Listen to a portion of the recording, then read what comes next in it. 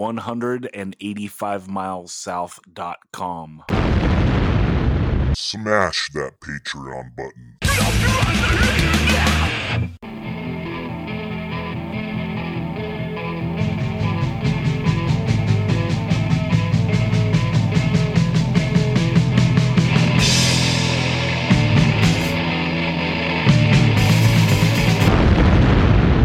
185 Miles South, a hardcore punk rock podcast.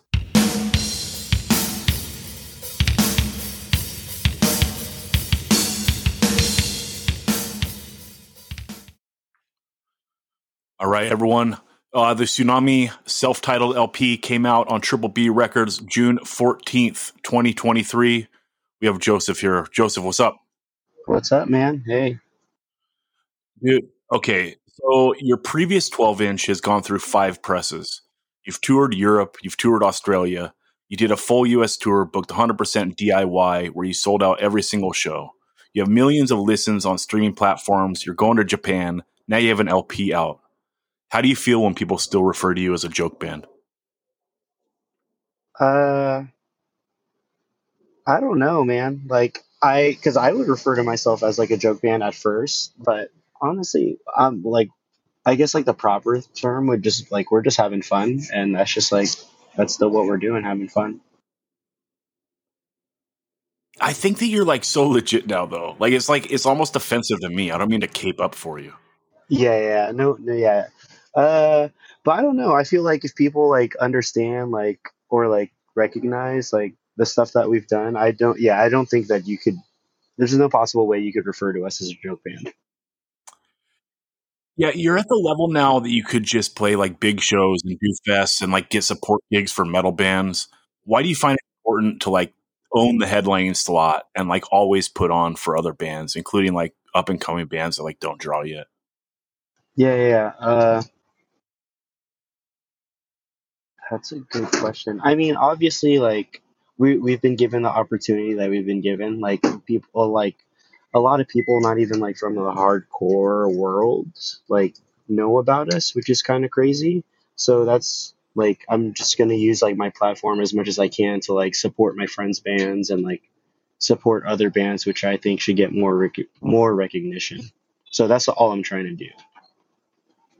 Yeah, respect. And on that tip, this is like business shit, so we can cut it if you're not comfortable with it. But I want it to be noted, like, you know, a lot of opening bands when you go out on tours, they take like $100 or sometimes like they pay to get on the tour. And you guys like legit break off the opening bands. Like you've broken off bands like a Stack. So I just want to say respect. Yeah, man. Like that's like kind of what I don't like about is it kind of sucks like saying the music industry just because it's like hardcore music, but like that's how it is. Like if like when you see like a touring like lineup, like the opening bands on that tour package, like at most make $500, and I think that's kind of bullshit, dude. Because like that sucks. So like if we headline and we bring out our friends, like I know how much money like a show makes, so I want to like spread the wealth as much as I can with everyone because like they're the homies, you know what I mean? Yeah. I've always thought like, you know, going back to like the 90s, like a lot of the bands that got like lumped into like got kind of labeled like tough guy stuff. They got written off by a lot of people, and like a lot of like those dudes were like the most DIY dudes and like the guys that really knew hardcore and like put on for hardcore. And that's why I just think it's so significant that like you're in the situation you're in and like always put on like that. So yeah, I just want that to be noted. Yeah. Thank you, man. Yeah. Okay. So for this LP, you did like a surprise drop out of nowhere, no build up. Where did the idea for that come from, and how do you think it was received? Uh, well, we were planning on recording and releasing an LP like for a long time, and I think we just lagged on it so much that we were just super eager just to release something. So like literally once we got the masters, sorry about the music in the back, but uh, like as soon as we got the masters, like no joke, we released the tracks like 2 weeks after. Like so like there was literally no planning behind it. We just knew that we wanted the music out as soon as possible. Uh, and that's literally just what we did. And I think the reception of it, like people were stoked about it. Like it's just doing super well, and I'm stoked on it. Yeah, I'm so glad you did that, right? Because bands have been in such a tough spot in the last few years with like the lag time of like the pressing plants and so forth. And now that music is mostly consumed like digitally, I think it's like really silly bands holding their songs back for like up to a year, like to sell like, maybe a couple thousand records. It seems ridiculous. So Yeah, yeah, it's sick that it came out, especially for the summer, right? You want to tour off it. yeah, exactly. And that was also like one of the reasons why, because like we released it like going into Australia and then like going to Europe, so like it just worked out perfectly. You do such a good job like playing on words, right? Like the "you're a bitch" and then like this record, like the "you're still a bitch." Do you think that Yeah, you missed a big opportunity on the Dirty Work song, not spelling it like Mike's last name? dude. I like I think we brought that up when we were like trying to think of the name, but the mic was not down. Yeah, so you just got back from Australia and Europe. Can you talk about some standout moments? Yeah, so we did like a 2 week Australia run with Speed, and it's awesome because like I recognize that like Tsunami in America is probably like one of the biggest hardcore bands, but like Speed in Australia is like equivalent to us in America. So it was just like fucking awesome seeing the reaction that they got. So like every show there was awesome, and all the shows were sold out, but like just playing in their hometown in Sydney, it was crazy. It just like reminded me of like about like playing a show in San Jose, which was really cool to see. And then Europe, Europe was crazy. Like we played Outbreak Fest, and that was like the biggest crowd I've ever played in front of, or what I would ever dream of playing in front of, and it was just like a crazy experience. Joseph, what were the challenges of writing an LP versus writing like the previous material in smaller chunks? Uh, on my part, uh, I felt like it was I wasn't really intimidated by it. It was pretty easy, like because Dirt literally just sends me the tracks, and then I just like over it, and it just worked really well. And then like I feel like we kind of cheated because two of the songs were re-recorded, so like I already had like the material on there. So it was only like six new songs that I had to write over, which was like not too bad. But Dirt, uh, like instrumental wise, he was like pretty intimidated by it, and he had to like we probably like scrapped like three or four songs just because we knew that we wanted to have like the best tracks possible, and he wasn't happy with it, so like we were just back and forth on like the instruments, but I feel like I'm happy with what we got. Yeah, there's like so much good shit on here, dude. Like and he's such like a prolific riff writer. Like sometimes when he just sends you through stuff, like do you get it and like you just get like screw faced? Like, oh shit. Dude, like sometimes uh like when he sends me like some riffs, or like I hear him jamming with Ben, our drummer, like I just have like a smile on my face because I'm like, yo, like this is it. Like I already know like this is the riff, or like this is the track. How happy are you with like the new record? Does it satisfy? Because when we talked like a couple years ago, you were like setting out to do like one of the best Beatdown LPs of all time. Like so, now you've done it. How satisfied do you feel? Dude, I'm like really happy with the songs. Like they're like the my favorite songs to play. Uh, I hope people like it too. But like the reaction that we get like in a live setting with the new songs, they've been awesome. So I'm like really happy with it. I love it. Respect. Everyone, the LP came out on June 14th. Tsunami, self-titled LP, Triple B Records, handle business. You know I got 2 copies. You got to get 2 or 3. And Joseph, thanks so much for taking the time. Hell yeah! Thanks for having me, man. Questions and answers.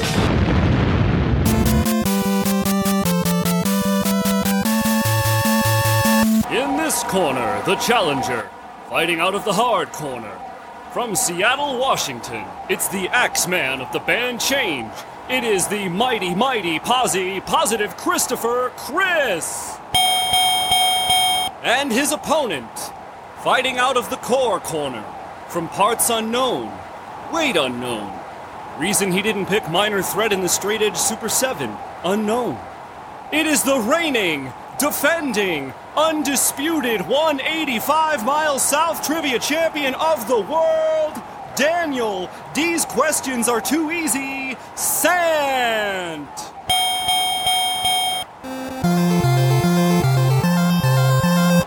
All right, and the first question goes to Posy Chris.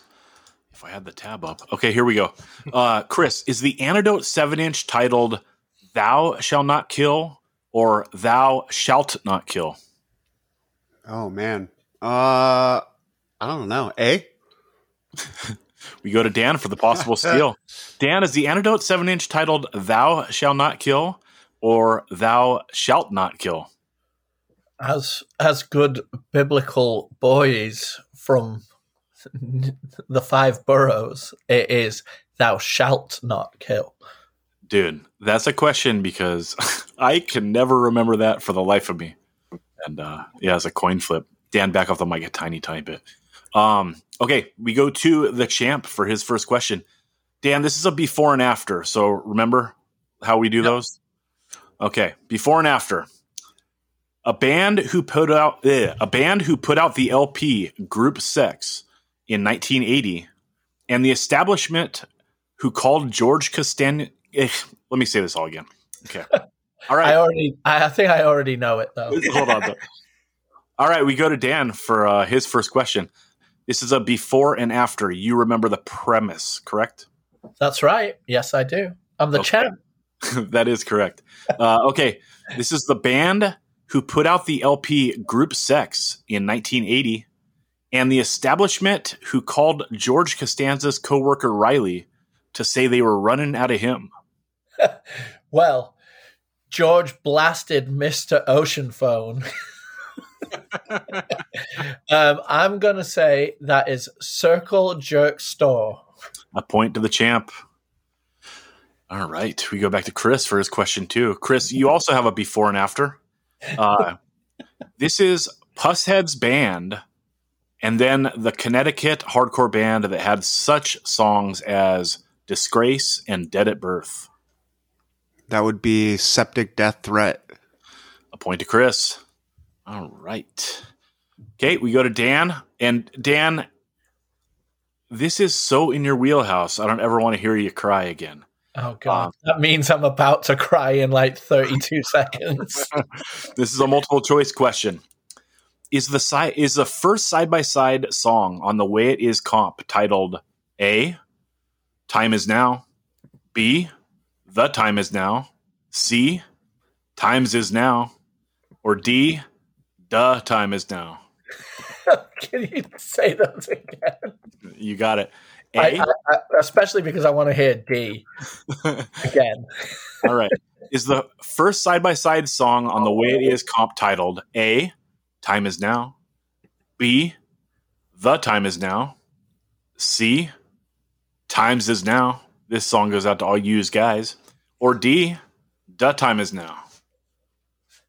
Well, I'm going to use some champion-type logic here. My head and heart are telling me that it's The Time Is Now, but the reason that you would be asking this is it can't be that, so I'm going to say Time Is Now.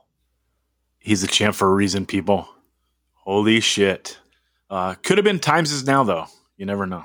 True, but it's like it's not pluralized in the amazing vocals of one Jules Massey. That's true. Okay. I feel like true champion logic would have been, what would Rick say?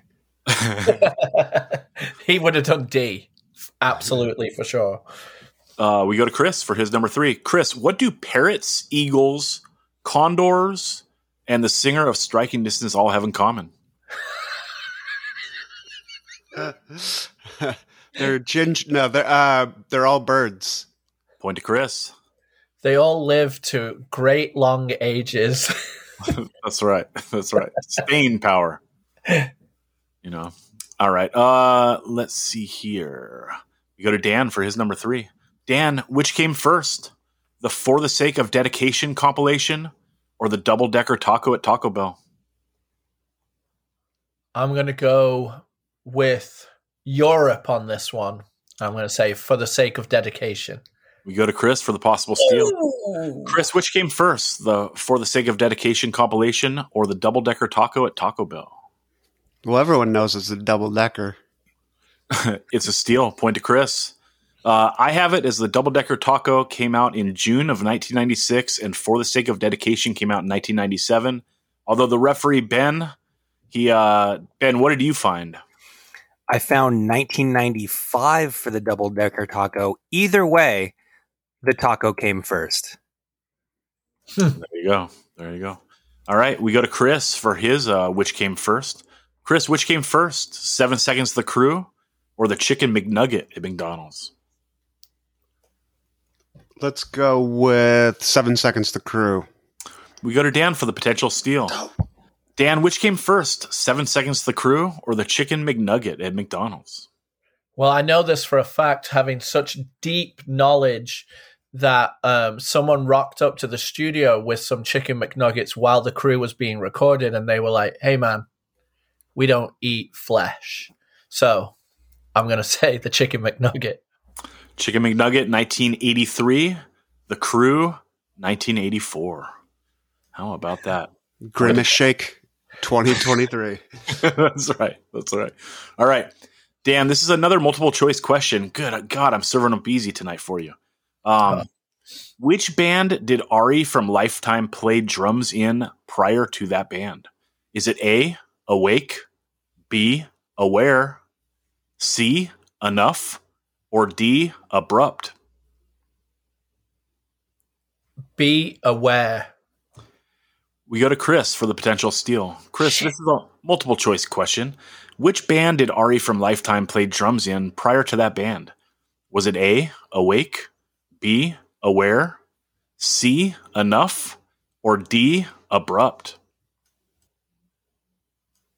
First off, I think Dan's head was still stuck in the 7 seconds when he said be aware. Yeah. Give I'm gonna do D, but only because I don't actually know the answer, but only because give abrupt. Abrupt. All right, respect. No points this round. It is C, Enough. How about I've that? seen enough of these questions. Oh, well, you haven't seen enough, because how about this? Chris, for your number 5. Ari from Lifetime played drums in a band called Enough. They put out a demo in 1988. Spell Enough. I'm going to start with an E. And then let's go NUFF. We go to Dan for the potential steal.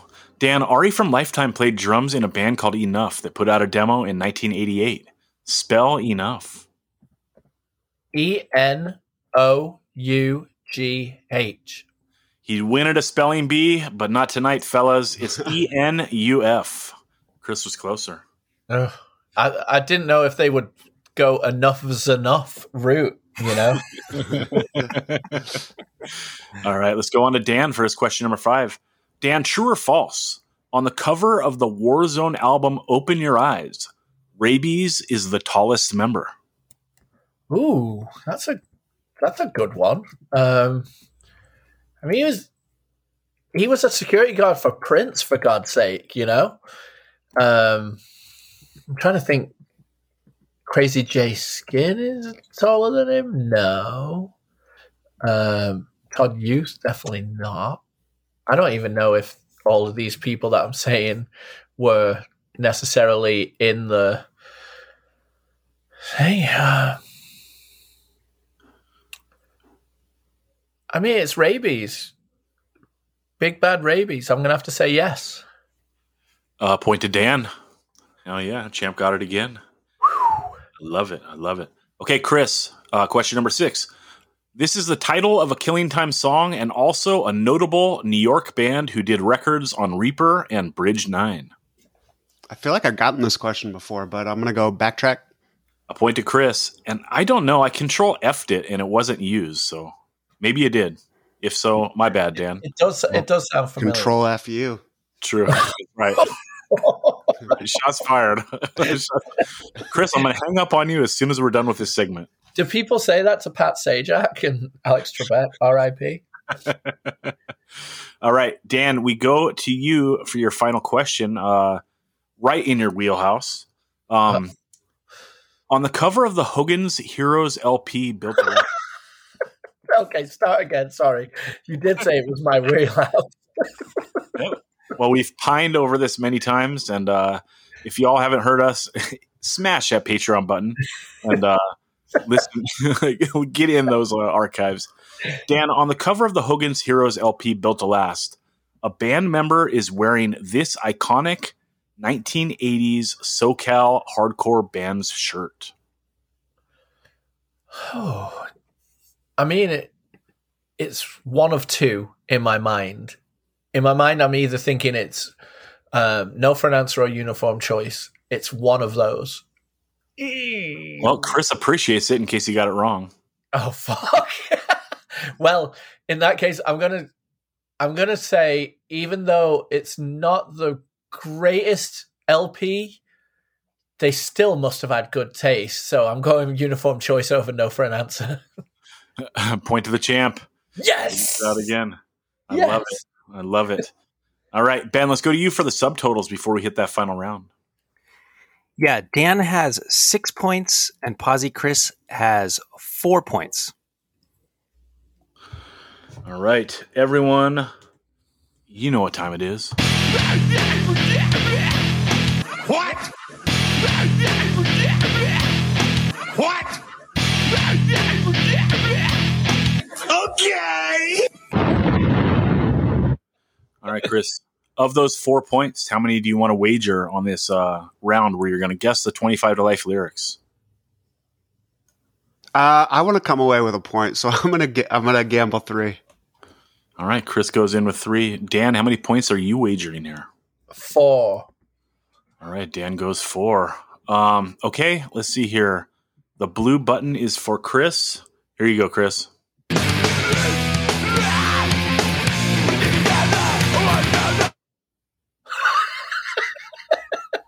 It feels like it cuts off halfway through. Here we go.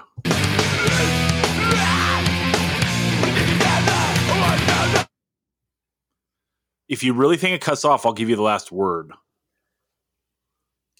No, I said that. I said hear that. some more. Chris didn't say it. Okay. Chris, do you feel like you're being cheated out of the last word? No, I think I have the last one. Okay. But the first 2 are the hard ones, I think. Here we go. 2 times in a row.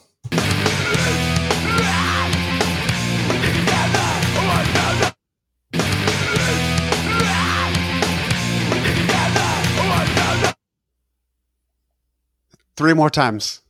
Here we go.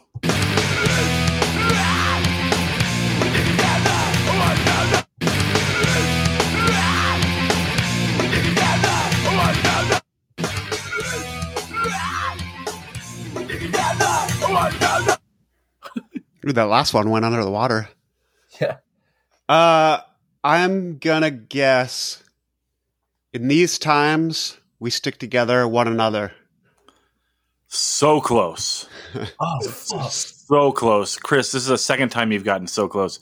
It's this time we stick together, support one another. Everyone come up front, sing along.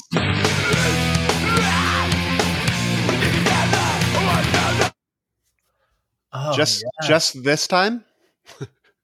This time. Yeah, this time. But dude. but after this time, we're That's over. true. Well, tonight, This time we stick together, but after that we're through. this time in the room, dude, until it gets clipped and put online and someone calls you gatekeeping, you know? Okay, we go to Dan for yours. And you have the teal button. Let's see here. Okay. Here we go. We are stick together. And you are fucking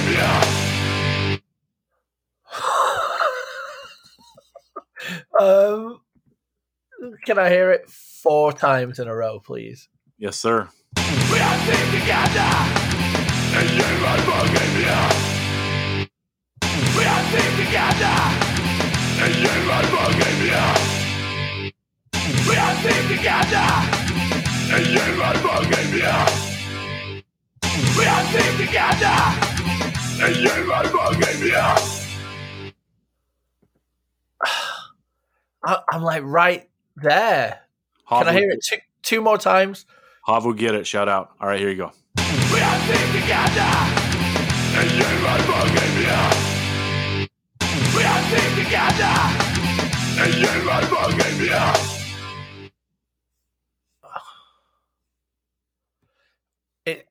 It definitely says we all stick together. Until my fucking death.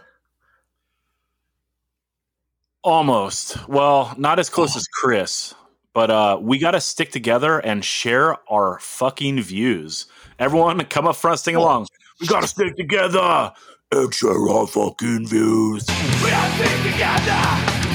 And you are fucking To be fair, Rick, you did previously say just this time. That's true. These are both off Dan's favorite song too, "In the Hate," Violence Fade. Oh, I do love that song. Yep, you were just in the eye of the storm, dude, and couldn't pull it out. It's so funny. It's like instead of "we gotta stick together," it really sounds like he says "we all stick together." Yeah. Chris, if Chris was like one word off on his, we might have had to give it to him. Because he's 6'2". 6'2". What you gonna do? That's right. Okay, Ben, let's go to you for the final score. Chris had 4 points. He wagered 3. He did not get it correct. I don't blame him at all. Boy, he got close. So he ended up with 1 point. Dan had 6 points. He wagered 4. He came really close too, but no cigar. So he ended up with 2 points. Dan remains the champion. Dan Sant, undefeated, 185 trivia champ. Holy shit. He did it again, people.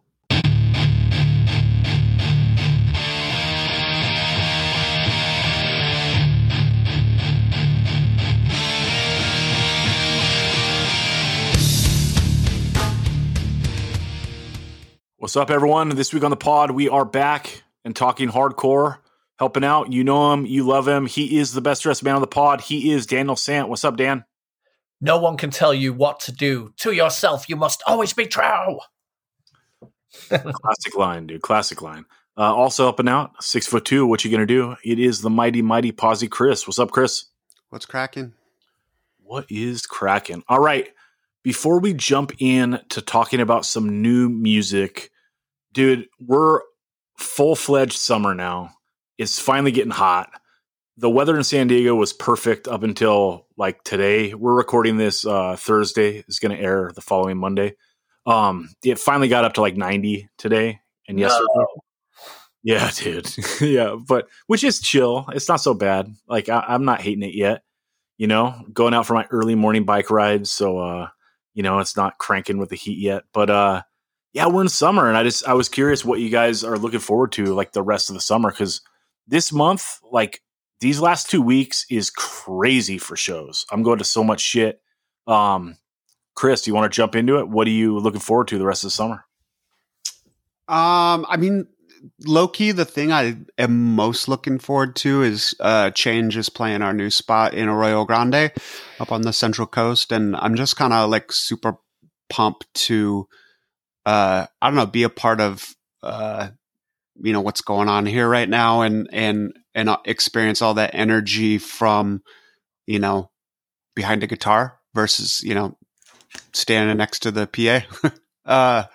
So yeah, I'm just kind of super psyched that worked out. We were originally going to play down in Oxnard because I love the Nard so much, and we do, Change does.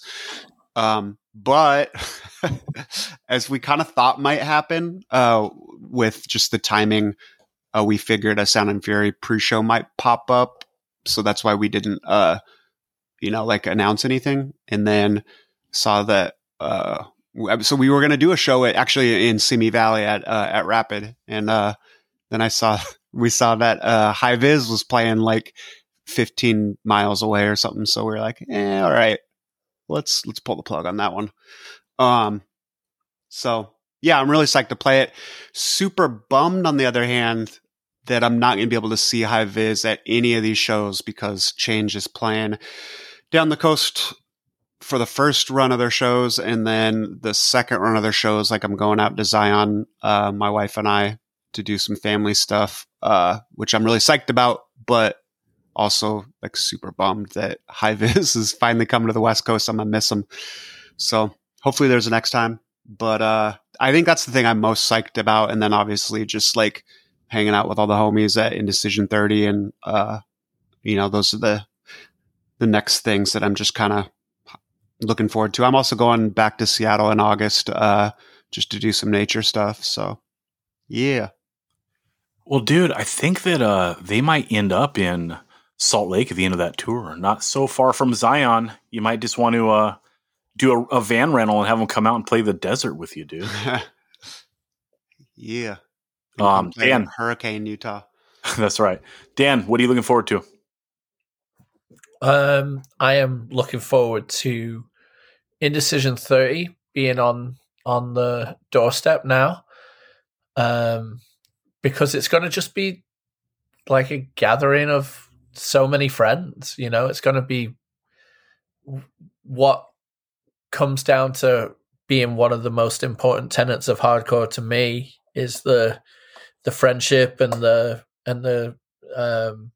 hangout. But also I'm very excited to see Unbroken and pretty much everyone listed. I'm really, really excited, and I'm a bit excited to play as well. So I think that'll be great. I'm really excited for the High Viz shows that I can make it to. Obviously, Indecision 30 makes it so you can't really go to any. Except for that LA show that Chris was referencing. So I'm excited for that. And then I have plane tickets booked so I can go see him in Seattle and Portland. So I'm going to do that as well. And then go visit my dad and my half sister at the same time. And so that's on the thing. And a cool thing about coming down to San Diego is I'm bringing Reggie. So fun. San Diego, get ready. Yeah, I'm looking forward to that. We can take him on like the little hikes I do by the 52. Yeah. That'd be cool. Yeah, High Viz is playing, let's see, I think Thursday in Los Angeles and Friday San Diego and Saturday on the Sound and Fury. Yeah, we haven't talked about it too much. I mean, it's a bummer that the Indecision 30 and Sound and Fury ended up on the same weekend. Or they just overlap one day. But that kind of, yeah, whatever. Bummer. It is sad that it worked out that way. Yeah. I might have to go to Santa Fe on Sunday. I got to see Speed, dude. I love that record so much. I listen to it all the time still. And yeah, I don't know. By the time this episode airs, see, we're recording this on Thursday. Tomorrow they're announcing the lineup for that Flat Spot show that's Wednesday in LA, the Wednesday before Sound of Fury. I'm hoping that Speed plays that. And if that's the case, I'm going to go for sure to peep that show. And then, yeah, but this month is crazy, dude. So next week, Stay Gold is coming down. They are playing the Shea Cafe on Wednesday. I'm going to go to that. Then on Thursday, the Addicts are playing with Sweat at the Observatory. And excited for that. I talked to one of the dudes at Radiation Records a couple months ago. I don't think that they're re-releasing the first Addicts LP, which is like never gotten a proper re-release since it originally came out.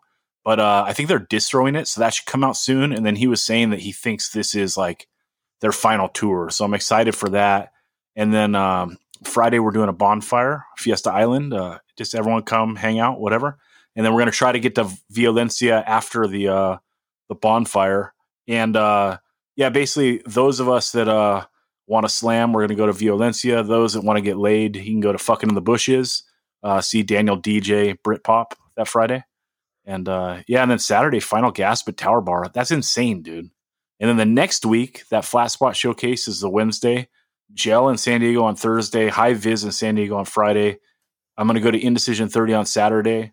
And then it's a toss-up between Sound of Fury and that show at the Shea on Sunday. Dan, I don't know. It's a wild week.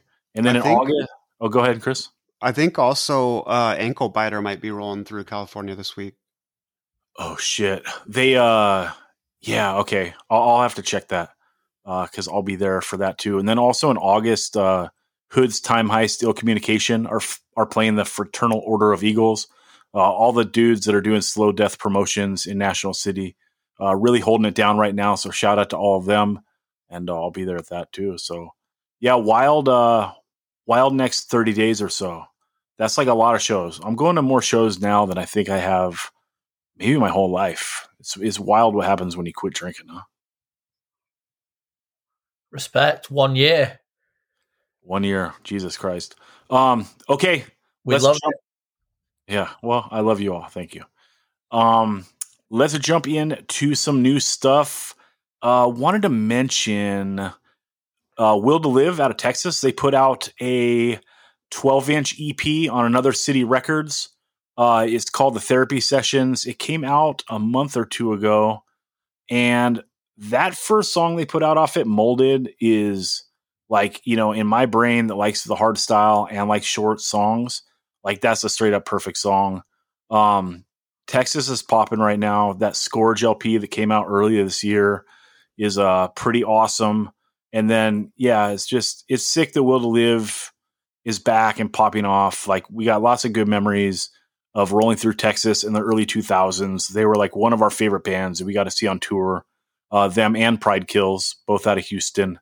And it's just sick, Texas making that mark, with Iron Age, Bitter End, Power Trip, all that. So much respect. And Will to Live, like, they really have a piece of that Texas hardcore history, like all the bands that came after them owe a lot to them, because like they were one of those main bands holding it down, like right around 2001, 2002, like they were the band. So what's up? Sick that they're doing it still. And let's jump into another one. This is one of my favorite records that has come out this year. I love the demo, but I like the LP more. We're talking the Violencia Viviendo Tiempos Aún Oscuros LP on To Live a Lie Records. If I butchered that, I'm sorry. Dude. Lo siento. Soy un gringo. Mi español es mierda. Shout out Tijuana, shout out Taco Shelly, shout out the Cinco Diez, and shout out to Dan's favorite spot, El Cueva del Peludo. But anyway, dude, this LP rips. Dan, how do you feel about it? It's fucking sick. It's angry. It is gritty, and it's at its best when it is just sitting in the pocket of the mid-tempo banger that it has multiple of on this record. It goes fast from time to time, which really appreciates you when they get in that pocket of the mid-tempo banger. Like, my favorite song is probably that song La Carrera Interminable. I may have Frenchified that a little bit, but that song is so good. It's got so much stomp, like so much great stuff. I've got one little complaint about the record though. It's like the kick drum, I wish was recorded in a more punchy fashion, I suppose, because there's a few parts on this where the kick drum like goes by itself, and if it just had more of a it just would add to the to the insanity of the LP, but it is really good. It's great angry hardcore, like, and yeah, it's a big step up from the demo, which the demo was one of our favorite things of last year, right? Or is it? It might have been 2 years ago. Years ago, yeah. At this point, yeah. But there's not a dud on this record. Like, all the songs are good, but the ones that I really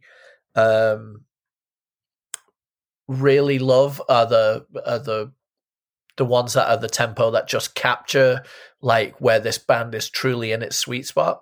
What I also love is the duality of the vocals. Like, for the most part, the main vocalist, their voice is just raging, but then there's like a, I don't know, pseudo Crust-esque guitar player or someone like chiming in from time to time, and the main vocalist's vocals are on the more higher register, screamy, and then those are more like coming across like almost like tragedy to an extent, and they work really well together. It's a fucking killer LP.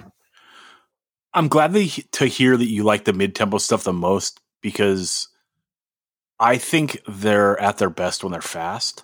Although I do think like that mid-tempo song, the La Agonia de Vivir, is very like Suicide File-y, which is sick. And that's like kind of different than the other mid-tempo songs.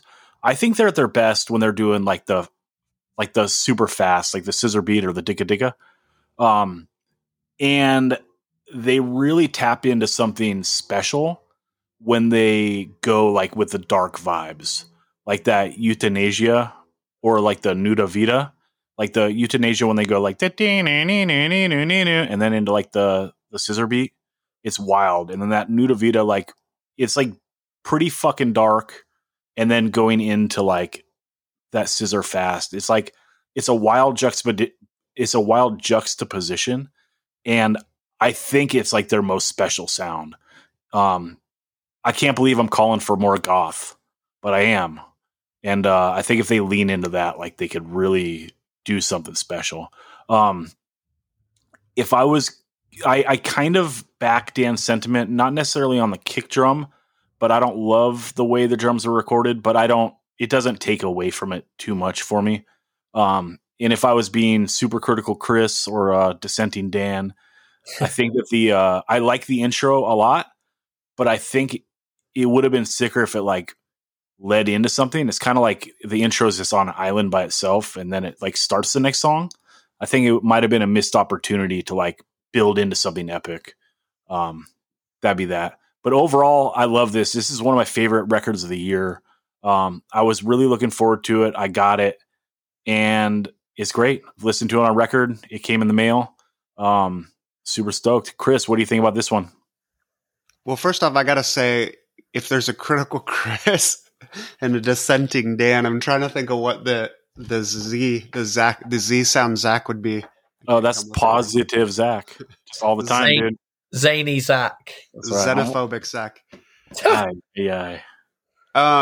Yeah, dude, I love this too. It's a great record. It's funny. Dan thinks they're at their best when they're in the mid-tempo. Zach thinks they're at their best when they're in the fast.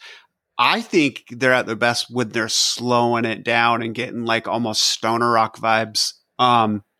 So I don't know. It's just kind of cool that we each have kind of a different favorite in this. But I think all of those components need to be there for those other components to shine so much. And I think that's the formula that works so well for them. I think like they have a shirt that says something like, "This is not power violence, this is Tijuana hardcore."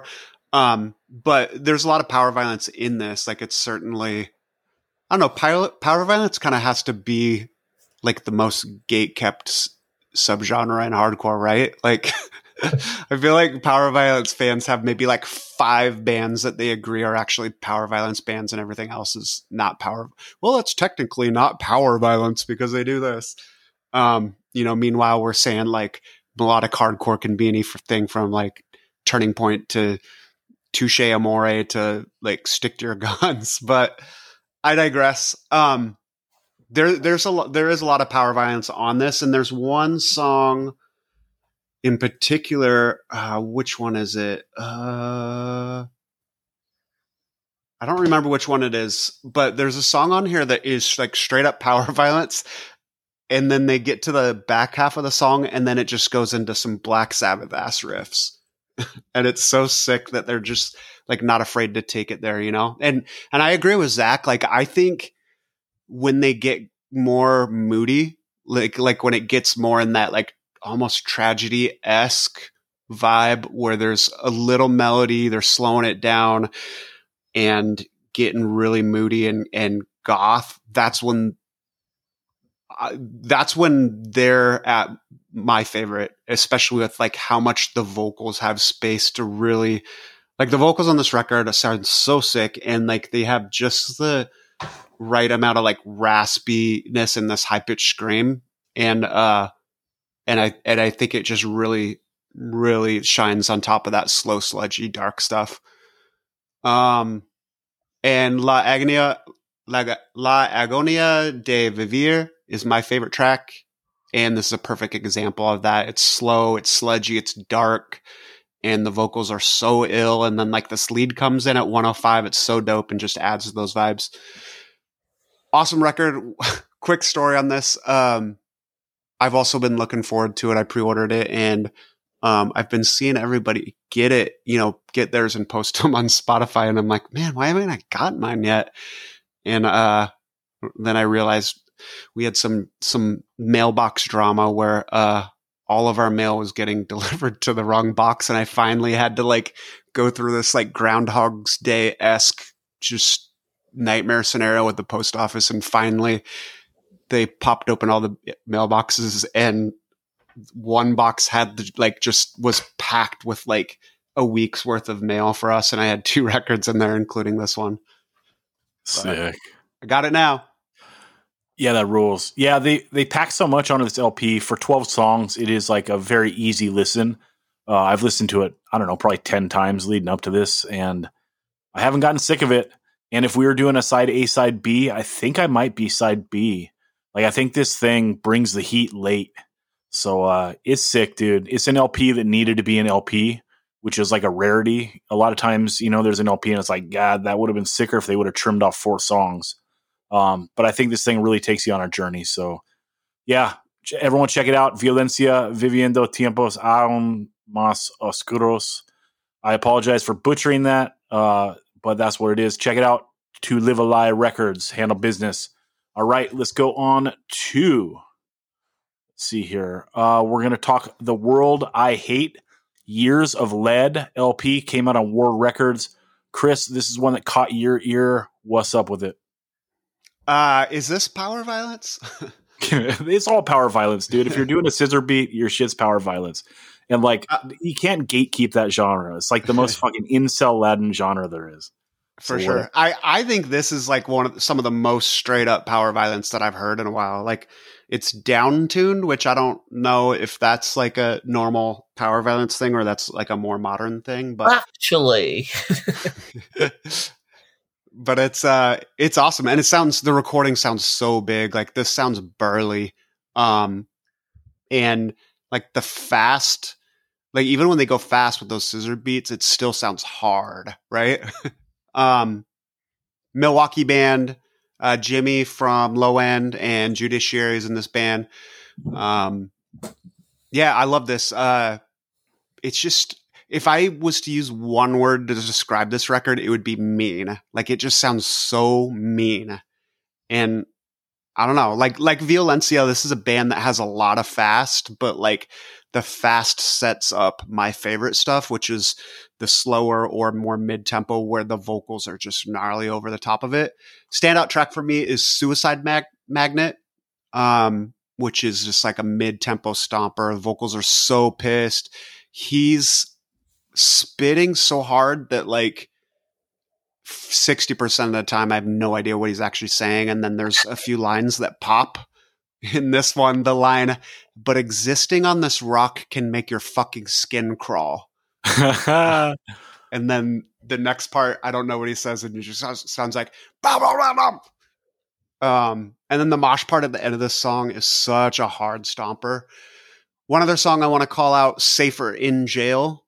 I love how the song starts. It's like a combo of 4-note hits with like the spastic drumming over the top of it. And then it just cuts to one guitar and the vocals, but it's not like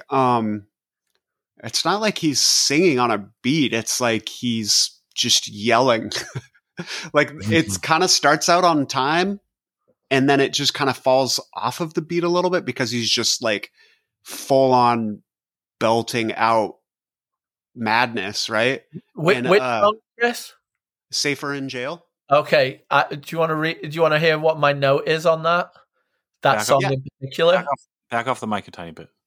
I said, Safer in Jail starts out like the singer is just recording a wrestling promo over the music. He's just ranting and raving. And then as soon as he stops with his wrestling promo, the hardest mosh comes flying over the cliff. Yeah.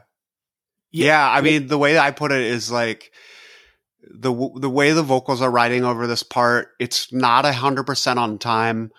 It's not 100% like vocal bars, you know, like a time signature. It's just like a mad maniac ranting and spitting like semi-legible words. And it sounds so sick. And the way that it kind of falls off time slightly just makes it sound so unhinged. It's like the song's falling apart. But then like, as soon as that part breaks off, it comes into this like super heavy stoner riff. And like, when it comes back into that, it just like clicks right back into like it all falls off hinge. And then at that beat, just all at the same time, it all comes back into hinge and the whole record is super tight. There's a lot of tempo changes, hits, breaks, time changes, and it's all like super calculated, but like the way that it falls off here just really stands out because it makes it just come across unhinged. There's also like feedback parts throughout that just keep it from sounding too clean and too safe. And it just comes off maniacal. I love this record. I think it is fantastic. Yeah. That's the best part of the record because it's like really unique to it. And it just sounds savage. Like the guy's a Neanderthal, right? Like, I wonder if it's a missed opportunity to not open with that because it's like such a fucking mission statement. You know what I mean? And I kind of wish this dude, like, all right, you stumbled into some magic here. Like, next record, do it like 4 different times. Like, have it be your thing, like this band. Because it sounds so wild. And Chris is right, to have that part that's like so unhinged, you know? And it's like, it doesn't sound like this at all, but it has the vibes of like, you know, early Suicidal when like Mike is like kind of ranting and rambling. And you get like that tense feeling that like, you know, something is coming, you know, like you're kind of like going mad with him. Like it has like a little bit of that vibe and like they tapped into something special there.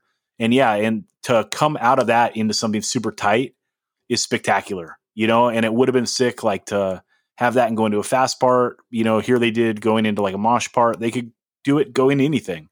Just do it more, dude. It's fucking sick. I think go ahead. Sorry, one thing on that. Like, I think the thing that it reminded me kind of is like Tsunami has those parts too, where not necessarily in the same way, but maybe because a random guest vocalist is like stepping on top of Joseph's vocals and it just sounds like chaos, you know? And it just makes it sound that much more unhinged and like just insane. Yeah, they're true YOLO parts, right? Where, you know, if you had like a engineer, he like, you know, an engineer that wasn't into fucking hardcore, you'd be like, well, I don't know about that part, guys. You might want to dial it back. But, you know, like bands that have the balls to put out wild shit, it's like, no, let's roll with it. You know, and that's when you get like a lot of the special stuff. I want to echo Chris on like the recording here. This recording is so good. It's bright. The snare sounds awesome. It's like deep and it has like that real sound. Like they recorded it in a room. They got a great snare tone.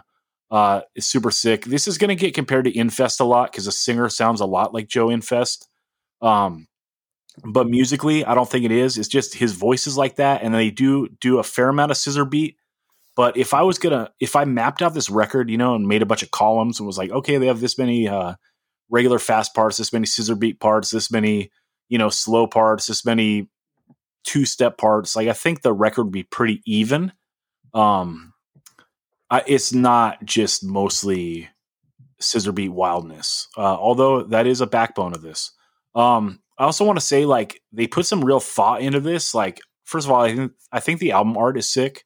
And then also, this is sequenced really nicely. Like, I don't love this kind of music at all. Like, there's no part of my life that I really want to listen to this stuff. When I used to like to listen to stuff that was this crazy, it'd be like if there was like, 4 of us loaded into a car and we're going to a show, you want to listen to some wild shit. But I don't know. There's just no real moments in my life that I want to put on something that sounds like this. But like, I mean, I can sit and listen to this and like be like objectively say like, this is really good for what it is. And the sequencing is so nice. It's easy to get through this record. And then there are some like places on this record where they go the extra mile, like that Remove Blood song, how it goes into On the Wall. It's so seamless and just works so nicely. So shout out. This is a great accomplishment. This record is really awesome for what it is. Dan, what did you think about this? I really liked it. And I don't necessarily like a lot of like heavy power violence-y scissor beat parts, really. And why this does it for me is because the recording is so good. And then the mosh that the band brings when they either slow it down or lead you into a part that is just excessively like, it's not like fully groove laden, like Hold It Down or anything like that, but it has its own like kind of just swagger to it on those parts, on those like, it's really good. And then, yeah, I'll echo your part where you said he sounds like Joe Infest, but he also sounds like Paul Bearer as well. A lot, especially on the ranting parts. Listen up, punk, Yeah.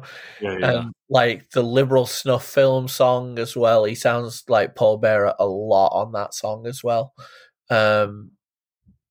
But it's really good and it is recorded so well. And it's, you look at it and you think like, oh, there's quite a few songs, and then before you know it, the LP's over and you're like, shit, I want to listen to that again. And they do the trope I like a lot, where they name the band in a line in the first song, Progressive Plantation. Like, they're like, this is the world I hate, So, respect, I like that. But yeah, it's really good. I think most listeners to this podcast will really dig this record. Hell yeah. World I Hate, Years of Lead LP, War Records, Handle Business People. All right, moving on.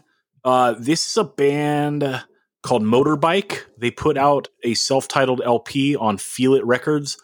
Discovered this one from the Sorry State newsletter, and everyone should check that out if you don't already. I know like sometimes I hear people say like, oh, it sucks there's not zines anymore. They kind of like exist in like these weird pockets. Like the Sorry State newsletter is so long, like, it really does have like that zine feel. I love like getting it in my email and reading it. You know what I mean? And I discover a lot of the music that I like because of it. So, yeah, sick. And in turn, we talk about it here for you. So, yeah, shout out Sorry State.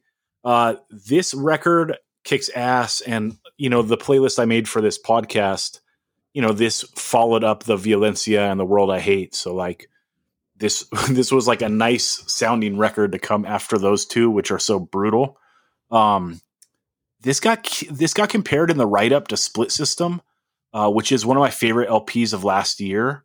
And I get that a little bit because like that opening track, Motorbike, it has a lot of like that one string, like lead riffing, ding ding ding ding ding ding ding ding ding ding, that kind of stuff. It's sick, dude. It's like, it feels good. Dan, what do you think this sounds like? Like, I don't know what to compare it to. Whew, it sounds like a cross between like Jonathan Richman and Modern Lovers' like first record meets like a dirty version of the Hives. Yeah. It's very. It's got a nod to the 60s style garage style stuff, but at the same time it's got that slacker power pop vibes to it as well. It's really, really fantastic. But it doesn't have like the bubblegum lyric. Like No. It's dirty. That's why I'm saying it's like got that fully in the garage. Like it's like got oil on it. Yeah, it's got a lot. Like it would fit in. Like the split system cop is like kind of accurate in the way. Like if this was coming out of Melbourne right now, I would believe it. You know what I mean? And so it does have a little bit of that Birdman Saints like mixed with like. It's funny you said the Hives because I was thinking like maybe that first Helicopters record, just with like the way the vocals sound. Like it's kind of like that cup in the mic where the vocals are kind of uglier than you think they should be, but it really works. I don't know. I love this thing. I think it's great. It's another easy record to get through the whole thing. I love the first song and then that Spring Grove and the Off I Sped songs. Those are probably my three favorite of like the rocker tracks. Which ones? The first song, which is Motorbike, the song Spring Grove, and the song Off I Sped. Those were I didn't put those as my favorites.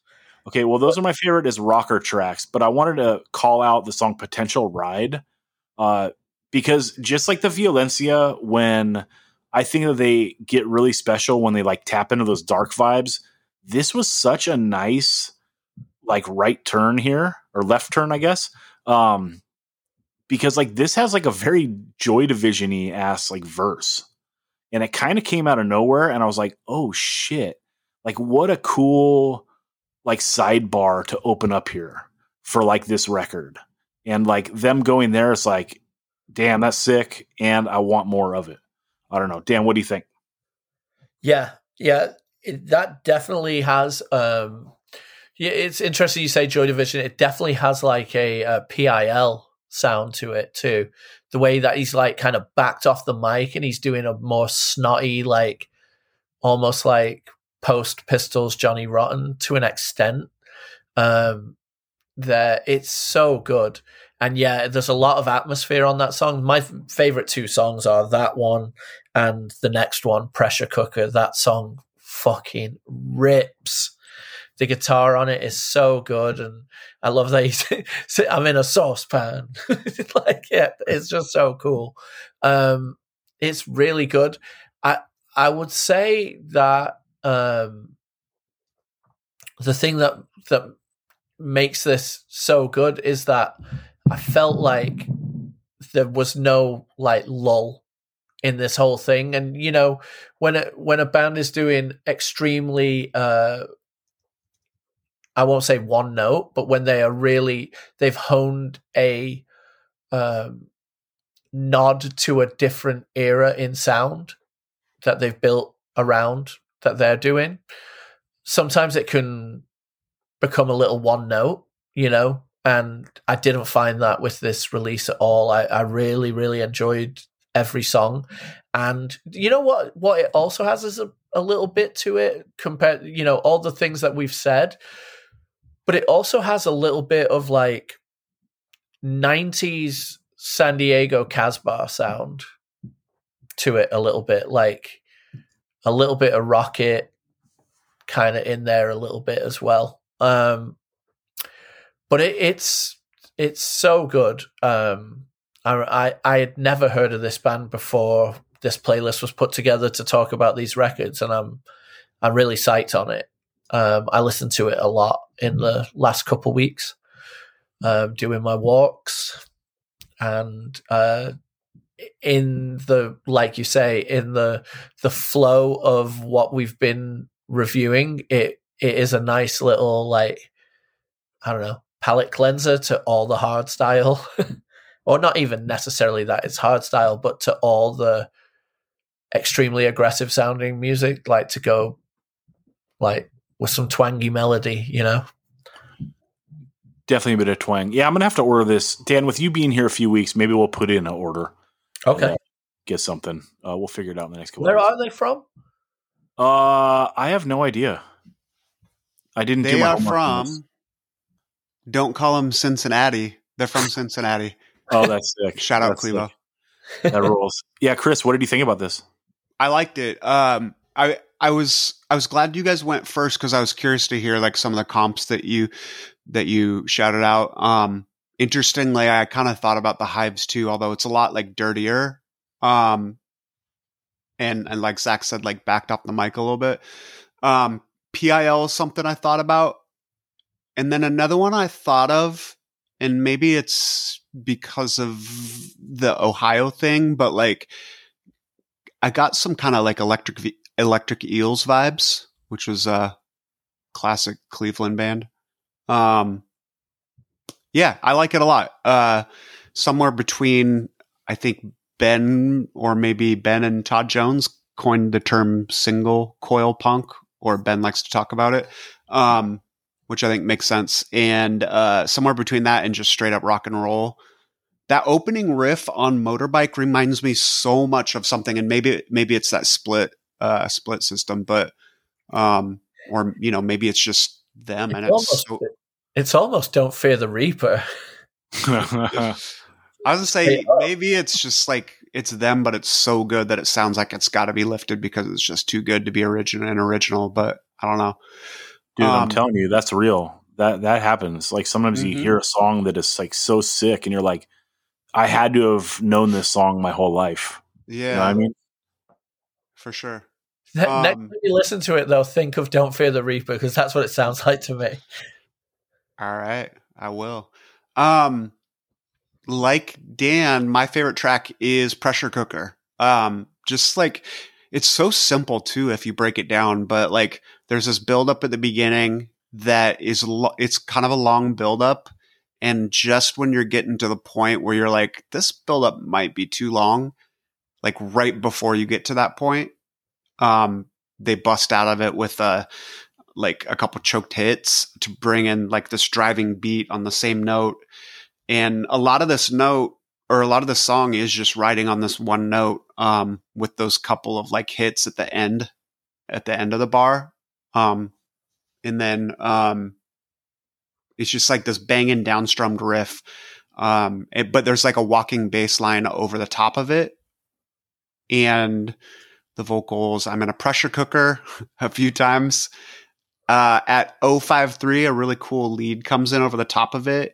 Super simple, tasteful, but like it just gives it another element. And then the end of the song, it has like a cool little key change. Maybe not a key change, but like a new note at least that it introduced that kind of makes it changes up the vibe a little bit. But yeah, this is a really cool record. I'm psyched to listen to it more. It came out last month, so just in time to be that summertime anthem. Now I need to get like a motorcycle or a convertible at the very least so I can just cruise with the top down and the wind in my hair.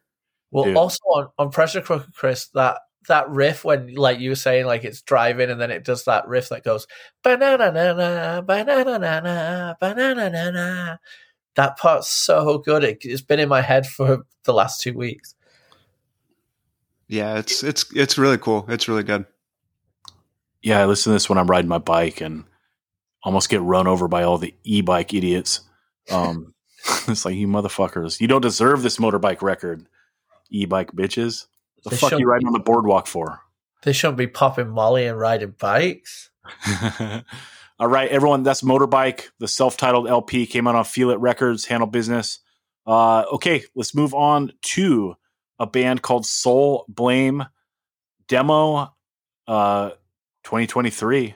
Dude, we got to talk a little hardstyle on this episode. And these dudes are hard. Dan, I thought they were UK, but you said they're Belgium. Is that correct? Yeah. Did you think they were UK because of the sample on the third song? I think so. Yeah. And then I was like, okay, well, Dan loves when we talk UK shit. And like, it's always good to find you allies, in case you end up on the wrong side of town, and they're like, oh, you're Dan Sant that always holds down for the UK jams on 185. Well, now I can have the freedom of the city of Brussels. That's right. That's right. Because we love this Soul Blame demo. It's hardstyle in the way that it's fusing what the hardstyle of today that has been so prevalent in the last 2 years, fusing it with traveling back to the origination of this kind of hardstyle coming out of the 90s. You know, it's got a sound to the recording that is definitely paying homage to the 90s sound of the hardstyle, the way the drums sound, the guitar leads, really taking me back to some of those records, giving you a little Cold as Life from time to time. It's really good, and it flows really well into from part to part, which sometimes I find like bands that do this kind of hard style, like will have the points where they want to go, all right, we're going to do this riff, and then we're going to go into this, and then we're going to slow it down and do the mosh part again, but slow. You know, like it sometimes becomes a bit formulaic, and the parts don't necessarily like flow into each other like a proper song does. And I feel they capture the ability of like bringing in really hard parts with also very audible, catchy vocal parts. And then I like the way he flips up the voice from really aggressive to it's not quite got the swagger of Aaron Death Threat, but to a voice that's like in the register of like an aggressive talk to an extent, like it's all I see, you know, like instead of like being rah, rah, rah. So the flipping between the two vocals is really good. And then I love that sample that made you think it's from the UK, like someone going into a record shop, like he's like, I've got the West Coast flow for you. He's like, nah, I want that fucking hard East Coast shit. And then it goes into a hard East Coast America style, banger. And it's really cool. And the artwork's great. Just a hooded mosher attacking you with visually readable logo, which I don't know if that's a knock against it in this genre or not, but it looks great to me. And I look forward to hearing more from this band. Yeah, like the best stuff that plays the style, like it sounds so seamless the way they bounce between parts. Like this is really good for the style, which is why we're talking about it. Because Dan was calling out the recording like that it could possibly be intentional. And maybe it is intentional, but I don't think so. I think that they didn't get that great of a recording. But it doesn't detract from this too much that I think it hurts it. It's just really good. Like they're doing this style really well. That opening riff, like, so the first thing you hear on this thing is just so fucking mindless. And, and then it goes like the string bend over the top of it and then comes in on a cymbals mosh part. And then it goes into bounce. And really like what makes this stuff so palatable, at least to my ear, if you're playing the hard style, is being able to like tie the whole thing together with bounce parts, right? I want to like be able to just bob my head or bang my head through the whole thing. You know what I mean? Because like when you're just stacking mosh upon mosh, like that's cool. I get it. Like you're seeing through like the hardcore lens of like, when we play the song live, like this and that. But let's be real. Like a lot of these things we listen to, like we're never going to see the band live. Right. And we also want to like enjoy listening to the record. And so I want like stuff that I can bob my head to. And like this does it. It's sick. Also like the Cheap Talk song, little bit of Mind Force influence maybe on the opening riff and the way they come into it on like, doing the mosh over that little thing. It's great. This whole thing, like it's only 3 songs. It's a perfect length for a demo. Kept my attention the whole way through, left me wanting more. This is sick. And I like the band name. I like everything about this. Chris. Oh, sorry. Go ahead. Go ahead, Dan. I was just going to say that part that you called out as a Mind Force part is like the total, like the riff comes in and the pit clears out and we know how big the pit can clear out into Belgium. Like, because we just saw a tsunami picture where the crowd must be like 25 feet away from the stage because the pit has been severely cleared out. But that part that I love that you called out that it's got that Mind Force touch to it, because that's the thing I thought, and I think that might be my favorite song on out of the three. Everyone open this pit up. Hey, wait, not that much. Chris, what do you think about this? I like it. It's a cool demo. The recording Zach touched on isn't like the best recording, but it doesn't detract from it at all. I think it's fine. It's good for what it is. It doesn't deter me at all from listening to it. Good moshcore, tuned down guitars, tuned up snare, burly vocals. I also caught too, Dan touched on this, but I also caught too that it kind of spans some eras of the genre. There's certainly some, they mentioned Mind Force riffs, but like there's certainly some like Mike Dirt-esque riffs on here. And then Dan touched on the 90s like beatdown roots, which I hear, but I also hear some like, 2000s era mosh influence in there as well. Kind of, there's parts of this that kind of almost remind me of Aftershock a little bit, which is cool. I dig it. Dig that band. So the singer, there's one vocalist for this band. Do we know that for a fact or? I know nothing. Okay. Cause one of the things I was questioning was, if they had multiple singers that do kind of different styles, or if the one vocalist has a lot of range, because the recording too, kind of the cadence of the different styles, sometimes they kind of like, they come out of each other like really fast and almost on top of each other, which is totally could be a studio trick. But I love the way that works. Like it sounds really dynamic. Whether it's one person or two or three or eight. I just looked up the picture and there are 6 of them. So maybe 6 singers? No. There are 6 people in the band, so it might well be that there are 2 vocalists. Who knows? Or 3 guitar. A lot of bands have 3 guitar players now. Yeah, they don't list the band. Maybe they're Ned's Atomic Dustbin in it, with having 2 bass players. Dan, how many dogs are in the picture? Unfortunately, I don't see any. Finally, we my found first complaint. Yeah, finally we found a knock on Soul Blame. Get more dogs in your pictures, people. Can we talk about the dive bombs? Because they don't overuse the dive bomb. I don't think. I'll have to listen to it a few more times, but like when they do a dive bomb, they let you know about it. Like the opening track has this dive bomb that's so sick, and it bombs and then it changes notes a couple times in the middle of this dive bomb to like different octaves, and then proceeds to dive bomb even more and lasts a total of 8 seconds, and it's so sick. Second song has a long ass dive bomb right in the middle, and then New Chapter, the third song, also has a dive bomb that is pretty sick, and it starts out kind of like the first, like the one in the opening track where it's like really slow, but then he just starts wanking it like homie is feeling the whammy bar and I'm here for it. That rules.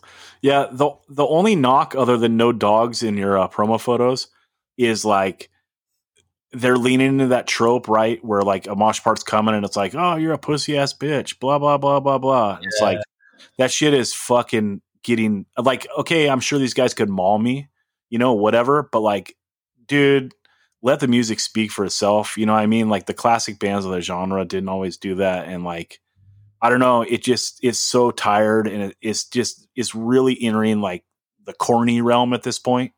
I hate to say it. It's like when I hear that shit, I'm just like, oh, fucking cringe, dude.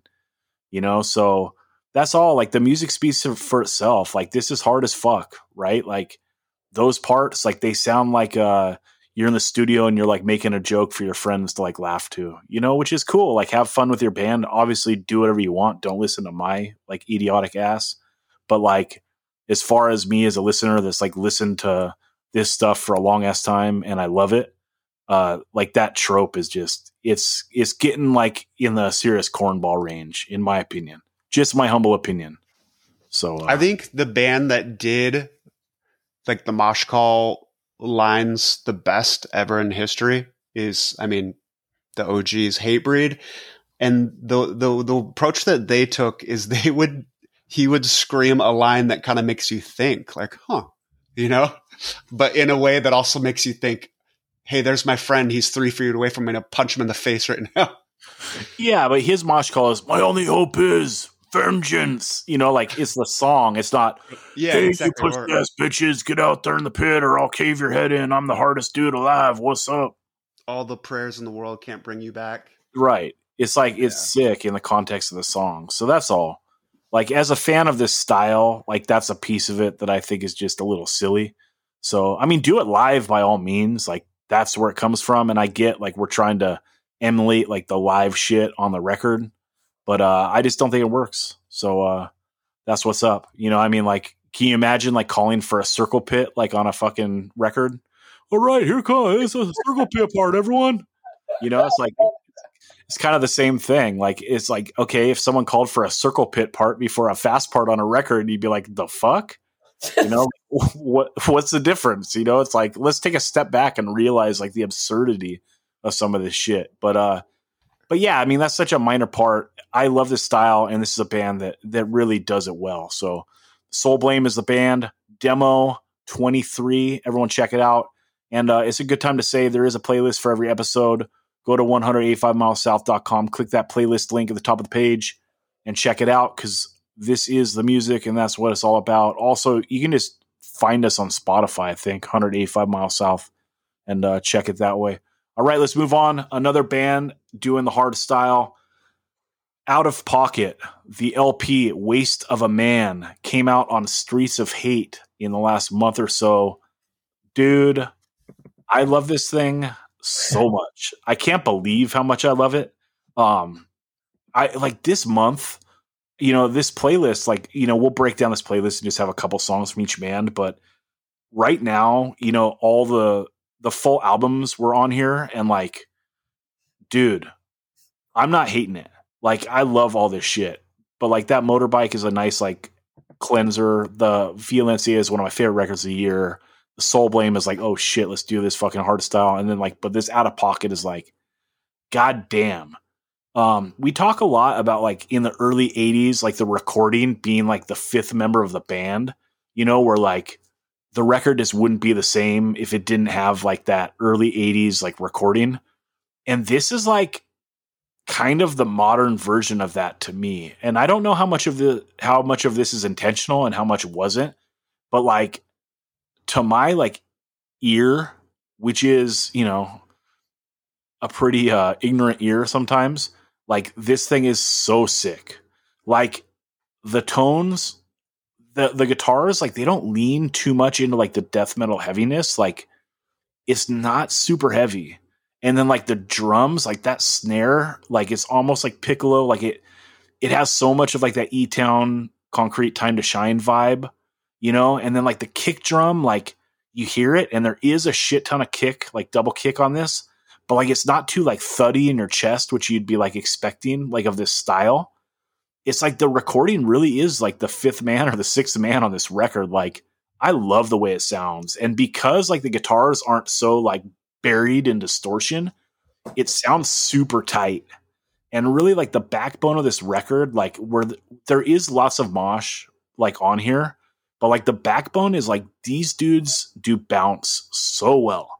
And they do like these palm muted riffs on top of the bounce that just like it just compels you to bob your head like through this whole thing. Like I love it. And then the singer, his voice is fucking nasty.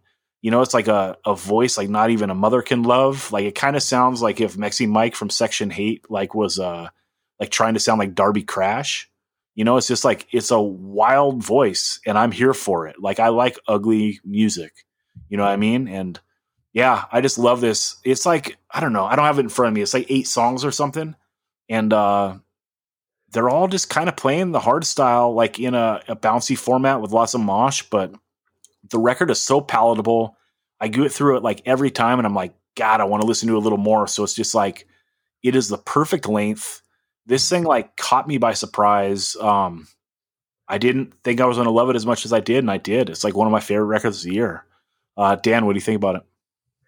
Well, I've seen Out of Pocket a few times up here in the Bay, and they fucking bring it. Vocally, I feel like he sounds a bit like Joseph, but more like guttural, like Joseph from Tsunami. He sounds, their voices are a bit similar to me, but the song "Waste of a Man," how it starts with the like weird, like almost District 9-ish to an extent. It's like bopping around like that. And yeah, the piccolo snare is giving the way the snare sounds is like, we like ignorant music, so this is why our drum sounds like this. Like that's what it's giving, you know? But yeah, this thing has a lot of bounce and swagger to it. It's great because the songs aren't too long. They're perfectly in the pocket, not out of pocket. Hey. But it's really good, and I love it has an outro, not an intro, you know? Yeah, and that's that's ignorant riff on ignorant riff. Oh yeah. It's great. Yeah. There's a couple things that they do that are just getting you mentioned for the last band getting a little bit tired on the like, fuck you, bitch, or shut up, pussy, you know, all of that kind of shit. This band's not doing that. They're doing the thing that all of these beatdown-esque bands are doing, where the mosh part goes, then there's a pause, and then it comes in again slower and grindier. I just wish a band would like switch it up where it goes like almost like Abraxas Annihilations it, you know, instead of it going and then going to jun jun jun jun jun jun jun. And I know it is the thing of the day, but how sick would it be like if like a mosh part went and then there's a pause and you think it's going to do that, but it comes in at like double time of that mosh part, and then it's just like this upbeat like version of it. That would be so sick. But that's my minor thing that I just think while I'm marinating on these records, I'm like, oh, I would like it if that happened. But what I got to say about this is it's a great EP.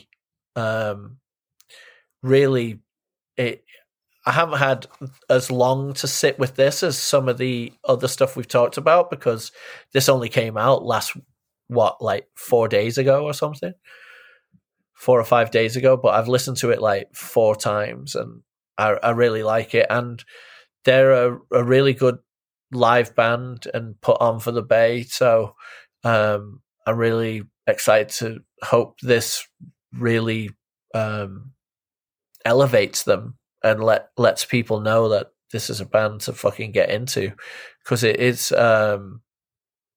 it's really sick. There are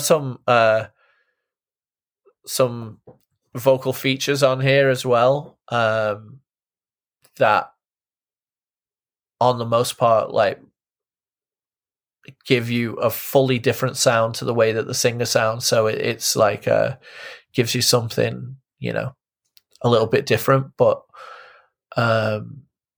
it's a good record. It is bouncy, it is hard, it is everything that if you are coming around like in the hard style, this is going to be right up your alley.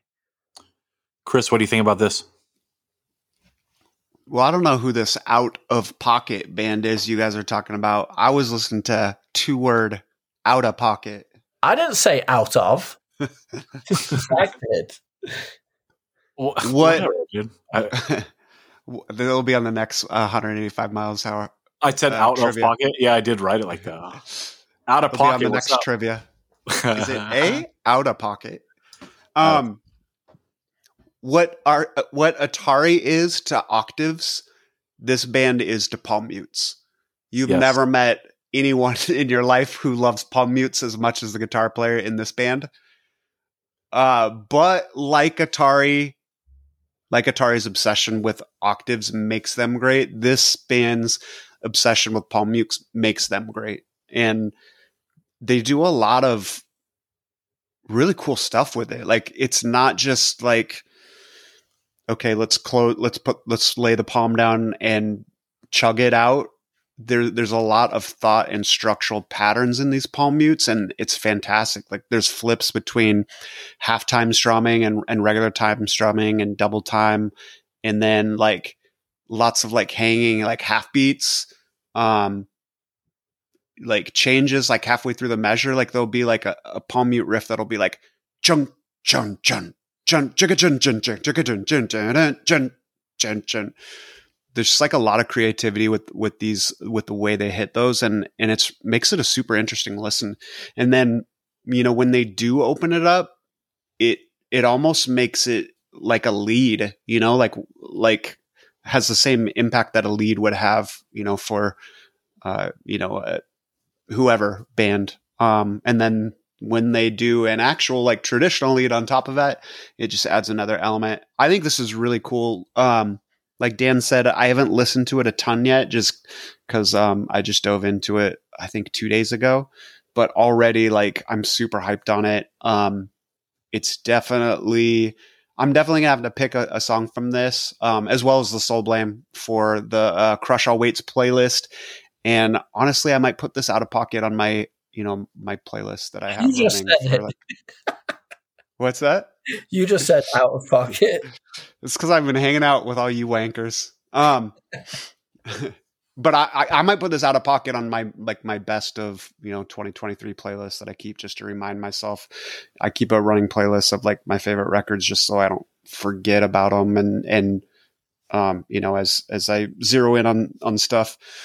And this might go on there. I really like it. The vocal cadence is cool. The vocals themselves are almost like a death metal growl, but the cadence takes it totally out of that. Like, it's almost like it's got a little bit of like a reek from New Jersey Bloodline bounce at times. But just a little bit more growly. I don't know. I really dig this. And I hope I get to see them live sometime. Yeah, all that palm muting, you know, on top of the bounce, with like it not being buried in like a sludge of distortion, like it just makes it so rhythmic, and like it just gives it. Yeah, the tone really adds to it, and then just the way they're playing, like it just sounds so tight. I don't know, like in a style that in the last like, you know, handful of years has maybe, you know, to some people gotten a little long in the tooth. Like, this sounds like really fresh, like, and it's a style I love anyway. Like, it doesn't get old to me. But yeah, this is just like they're finding their little niche in like a semi-narrow style, which is just so sick. It's like, it's everything that I think like the greatest thing about what I think punk is, right? Which is taking something super simple and putting like your creative spin on it and like making it your own, you know? And that's what this does, like, to me, through like my Neanderthal brain. So yeah, I love it. Everyone check it out. It is Out of Pocket. The record is Waste of a Man. Came out on Streets of Hate, Handle Business. All right, last thing I want to get into is a band from OC. They're called Bloodstains. The 7-inch is called Antisocial. Came out on Hostage Records. This thing is like living in a weird vortex, right? Like, there's like 100 listeners on Spotify, but like the 7-inch is sold out. Like, what the fuck? If anyone has a 7-inch, I would really like one. So I'll trade you for it, or you can hook us up because you know you love us, dude. What's up? I really do want this. You got to try to not pop in like that, dude, because it doesn't come across.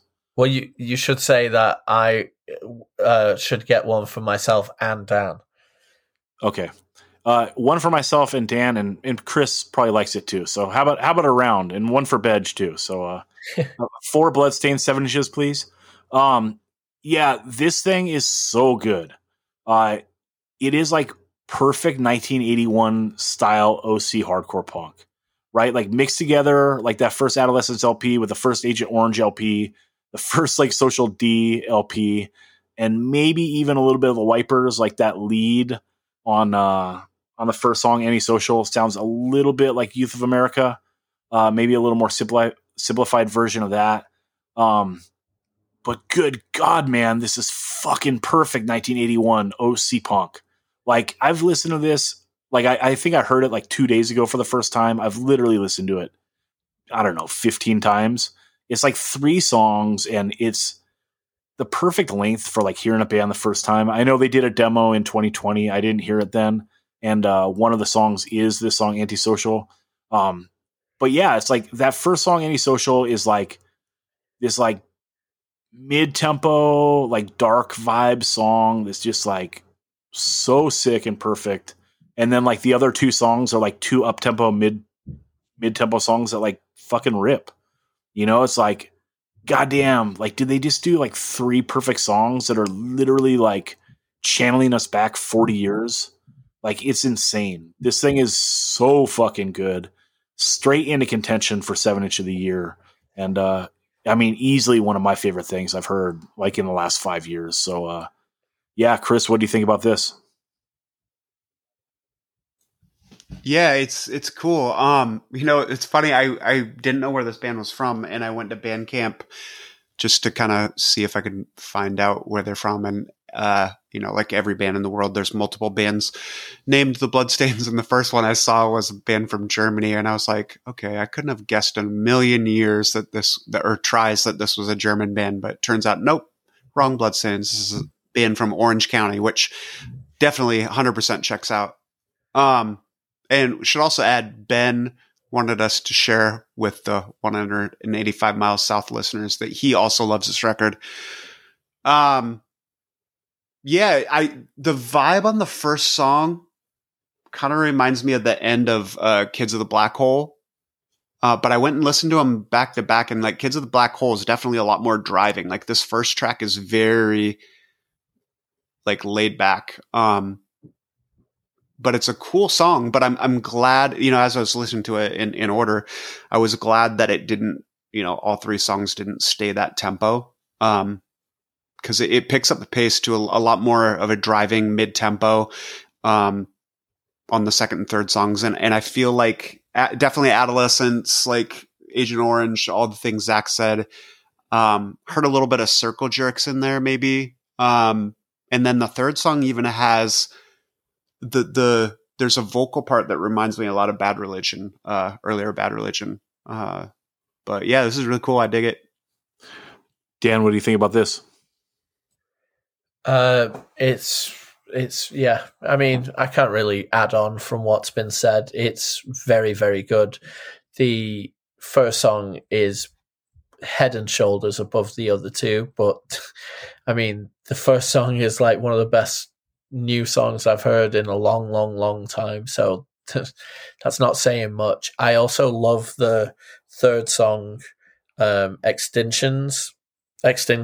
I mean, it's really good. The second song, Burning Sun, is, like you say, a very paint by numbers version of like 1981 early, you know, basically stuff that would be on the decline to an extent.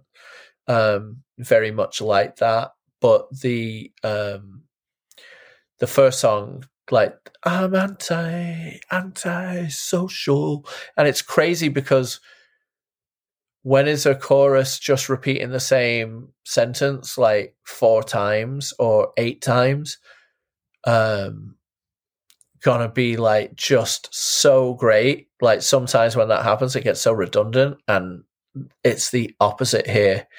You just like are singing along, and like when it moves on from the chorus, you're like, oh, go back to the chorus. It's so good.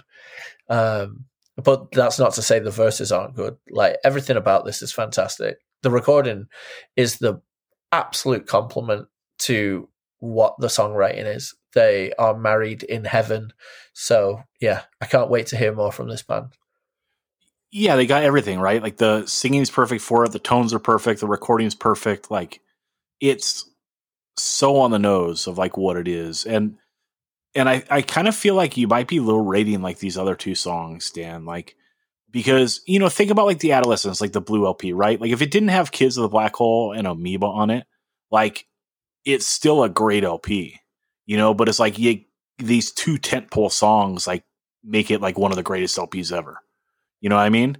And like I kind of feel like that with this. Like if they put out like a 2-song 7-inch and it was just the two other tracks, I'd be like, God damn, they knocked this 1981 style like out, like 1981 OC style, like straight out of the park. Like it would still be there.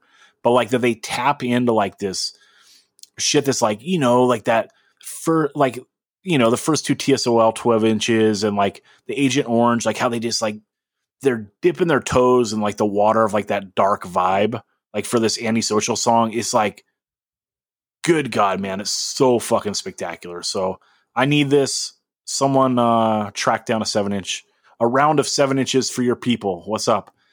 Everyone, check out the playlist and check out all this stuff.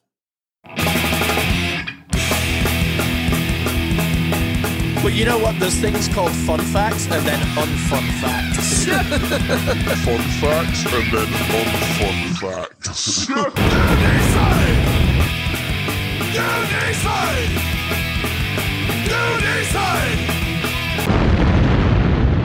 All right, we're joined again by the referee. That's Ben Merlis, aka Ben Edge, aka Bedge. What's up, Ben? What's going on? What is up? All right, I did a ridiculous project recently where I listened to 1,000 hardcore and punk 7-inches that were pre-1984. And when I was doing it, I came across, you know, a bunch that I liked or was interested in. And, you know, I Googled them to try to see what they're all about. And one of these 7-inches was a band called Rock Bottom and the Spies. And when I was Googling them for whatever sort of information I needed to fill in my spreadsheet, I came across like this blog post, or maybe it was a website, whatever. Ben will get into it. But the story about this dude trying to track down these 7-inches was so wild. And I was like, God damn, this is a story we got to get on the air. So I reached out to Ben and said, maybe you could summarize this story a bit for us and tell it on the air, and then we can just react to it. So, Ben, let us know what happened here with Rock Bottom and the Spies. Yeah, first off, you found a lot of late 70s, early 80s LA punk that I had never heard of before. And I really thought I had that, you know, era and region on lock. And I really didn't. It just proves that you can find a spot and you can dig and never reach the bottom. So Rock Bottom and the Spies, I'm reading this the same way Zach did off of breakmyface.com, which is kind of like a punk rock website, LA-centric punk rock website that I don't know if they still post on it anymore, but it's this guy, Ryan Richardson, and this other guy, Roger. I don't remember his last name. So here's the Cliff's Notes of who Rock Bottom and the Spies were. Short-lived LA punk band. They were around in the late 70s and early 80s. They made one acetate 7-inch in 1979 called Good Looker, and the B-side was called Babe. So this is an acetate. It never came out. Then they put out a proper 3-song 7-inch in 1981 entitled Rich Girl. And this was on Bottoms Up Records. So Rock Bottom, Bottoms Up, clearly a self-released single. It's mostly a really good record, and you can listen to the entire thing on YouTube. Someone thankfully uploaded it. So, and Ben, real quick, just to jump in, it's actually on Spotify too. So we'll put one of the songs on the list. It's on Spotify too. I shouldn't have gotten my hands dirty going to YouTube. Why did I bother doing that? We all prefer the spots at the 185 family does. Okay, so here's my rundown of the 3 songs on this EP. Rich Girl, it's a great song. It reminds me of the song Kill by Alberto y los Trios Paranoias, but with a synthesizer. So that Alberto y los Trios Paranoias was a joke punk band from England. But I guess Rock Bottom and the Spies is not a joke band, but they have a sense of humor. It's a fine line. The song No Good kicks ass too. It's mid-tempo punk that's just dripping with attitude. It seems sort of dated for 1981. It feels more like something that would have come out in 1978 or so. But I ain't complaining. It's all ancient history at this point. And it also has a ripping guitar solo. And then the last song, Death Trap, reminds me of the weirder side of the other LA punk band, the Deadbeats. It's like slower than the other two songs. And there seems to be this like 1950s sci-fi sound effect thing happening in the background the entire time, which is a little nauseating. So the story that these guys who have this website explained was, they discover this ultra rare record and they become obsessed with it. And then eventually, after the dust has settled, they reissue the record as a picture sleeve in 2002. So if you find the original version of this record, you just won't find the original version of this record. But there's represses. There's even a more recent repress than that.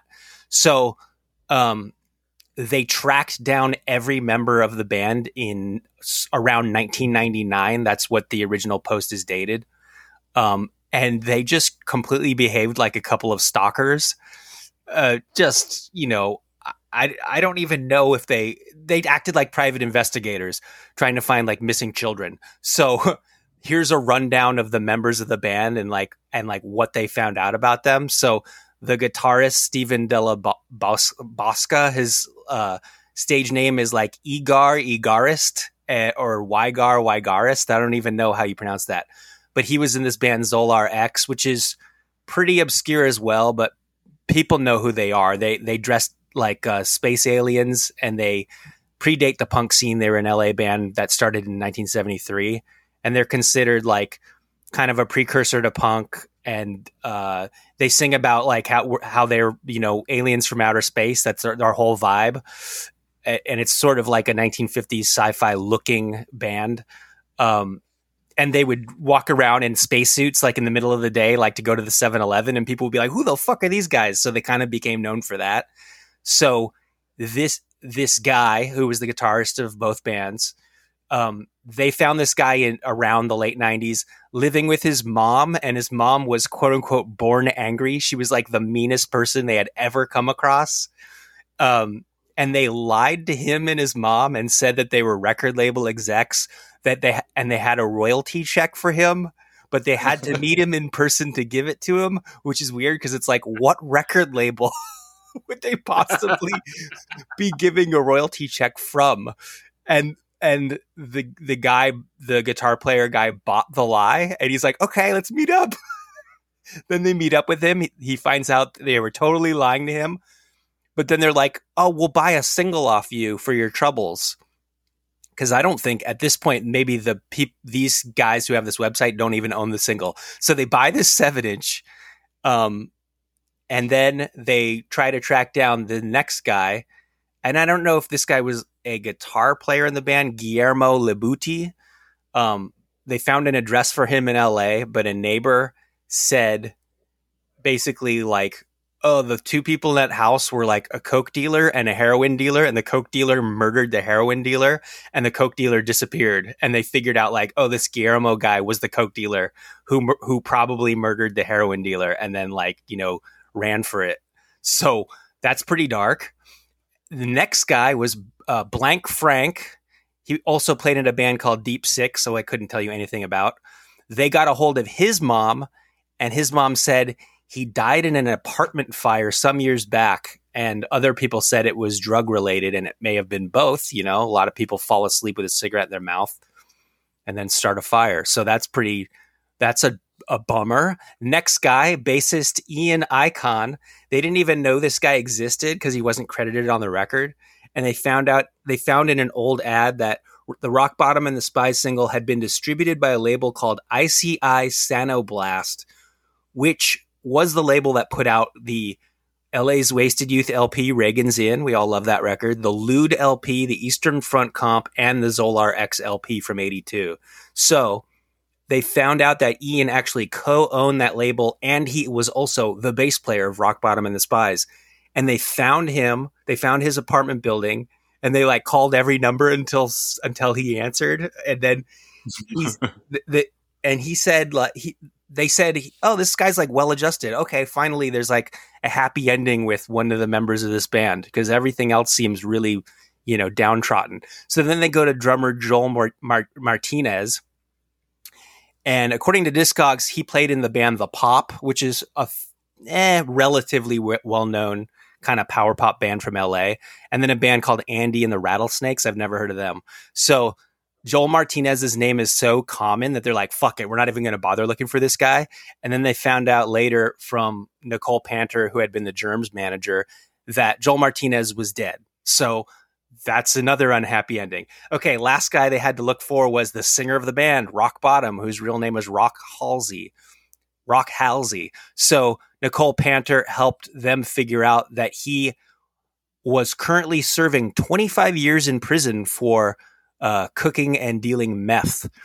And they got a hold of him in prison, and he started becoming their pen pals and writing letters from prison.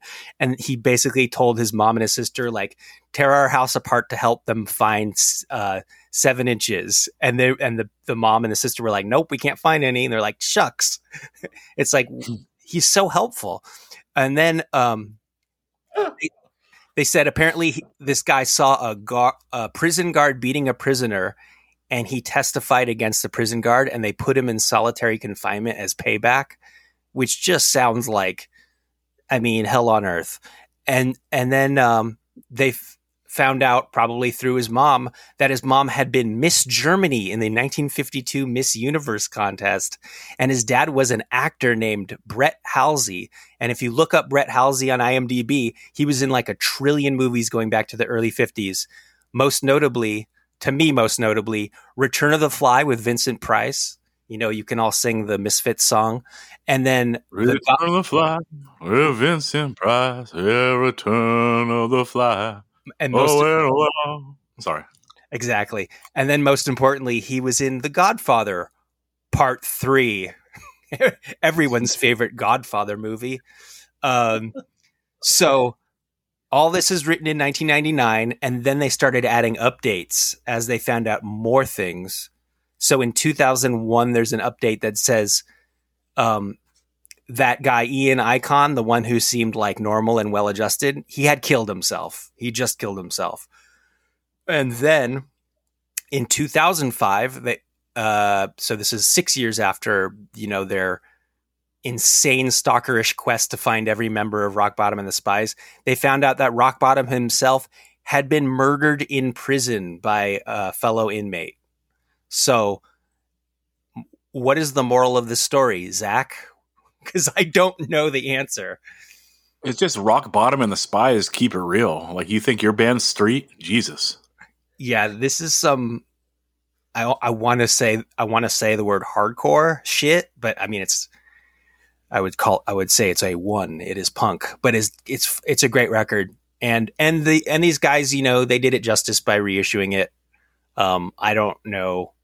I think you can buy a repress for like $16-ish on Discogs. So it's and there's a release too that's like a Rock Bottom and the Spies Zolar X split as well. I just think it's an interesting story, right? Because there's so many just like singles of that early punk shit, and it's like, here, you pick up one that you never heard of, it's pretty good, and you just do a simple Google that you normally do of something, and then it's just like, God, there's so much tragedy behind it. And it's just crazy because, we see these one little piece of these people's lives, and that's kind of like where they sit in our worlds, but there's like so much going on behind it. And I just thought that this was a pretty good example of just like the chaos that is behind like these records that we never know is there, and luckily these guys did this insane amount of sleuthing and like track this stuff down. And then, like Ben said, they do like a proper release and, keep this out there. And, they got it up on Spotify. So it's more than we can say for Crucial Response. So that's cool. But yeah, I don't know. Ben, what do you get out of it? Think of it this way. There are hardcore punk bands from the same time period where every member is like highly educated and like married with children and, you know, a functioning member of society, and they might sound just as crazy as Rock Bottom and the Spies. Like, so how much can you say that the music is reflective of the lives of the members of the band? You know, you just never know. Yeah, that's a good point. Dan, you want to say anything on this before we get out of here? Well, I've got a couple things to say. First and foremost, there are spies that have worked in communist Russia, spies that have worked in Nazi Germany that have better chances of living than the spies in this band. You know? Yeah, it's doing not crazy. And then I also want to echo what the song that's on our Spotify playlist is about. I Need a Rich Girl Too. Shout out. That's a banging song though. It is. Check it out on the playlist, everyone. Chris, you want to say anything about this, or should we move on? There's a lot there, so I don't know where to react, but I thought the most amusing part was the record exec that was going to give them royalty checks for the acetate that never came out on vinyl. Yeah, I love the idea of like tricking someone and like going to show up in person to tell them that you tricked them. And then just being like, oh, that's cool, man. Like, well, let's just figure it out. Was that the first? That had to have been the first person they reached out to, because if they reached out to everyone else and saw how horribly wrong things went, they might have thought twice about trying to trick this dude. That's true. That's true.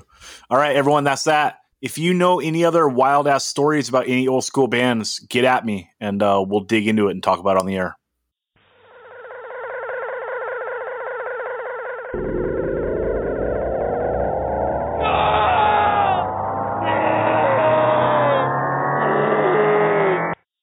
All right, we're going to do a UFO segment for one of the best hardcore 7-inches of all time. Dan, in your top 10 or top 20? Top 10. Okay.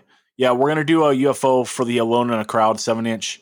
So the day before Jules goes in to record vocals on this 7-inch, he's abducted by a UFO. You can replace him with any person in the history of music. Doesn't have to be from the same era to sing on this record. Dan, you chose this one. You can go first. Oh, gosh. Tough. So I can't choose Jules from Side by Side because that would be cheating, so I'm not going to.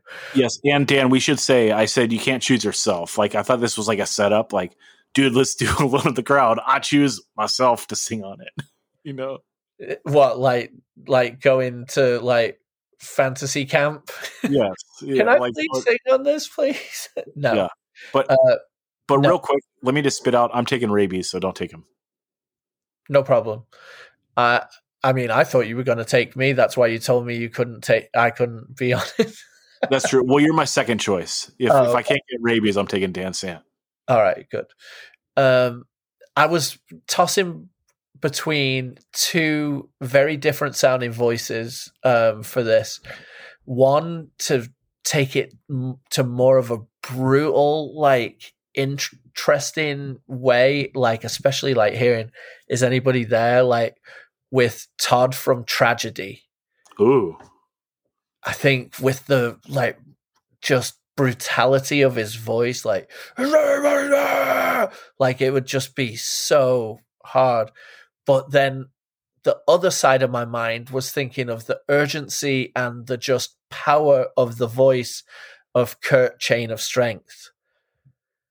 Oh. And how good that would sound over these songs. And also because he's a bit of a dingbat, he would totally like love the Who You Know lyrics, which haven't necessarily held up that great.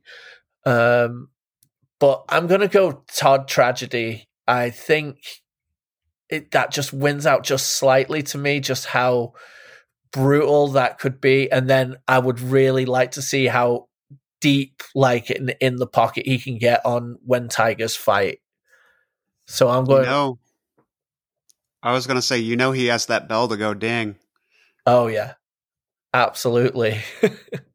I think that would be a really interesting way to take the 7-inch into a slightly different direction, but still harness the power of how amazing these songs are, and that his vocals would be just giving it a different spin on life. Yeah, I think that's a great choice because it's so different. For me, I had to have someone that can like hold out the "Is anybody there?" Like I want like someone to be able to hold that out, and that's why I was singing Rabies, right? Because like the end when he's like, "You rise above, gotta rise above, gotta rise above," or when it's like S1, like he can just hit that note, and like hearing that on the first song would be so sick. And I don't know, I feel like all these like I don't think that much. These are hard. It's like every single album. It's like, who do you want to replace whoever? And I'm like, either Rabies or Vogel.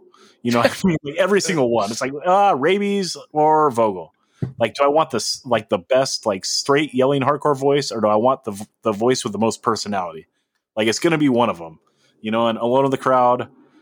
Fuck. First choice Rabies, second choice Dan Sant, third choice Vogel. So that's my answer. Chris, what do you got for this one? First, like the "No Bell to Go Ding" was a reference to the song "Confessions of a Suicide Advocate," where it has like a church bell. Yeah. So the church bell would give it a little bit of a different, darker tone.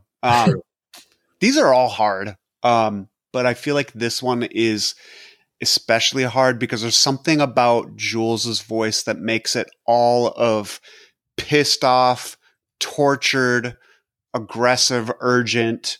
And then, not to mention like the speeches, like, the speeches at their first show.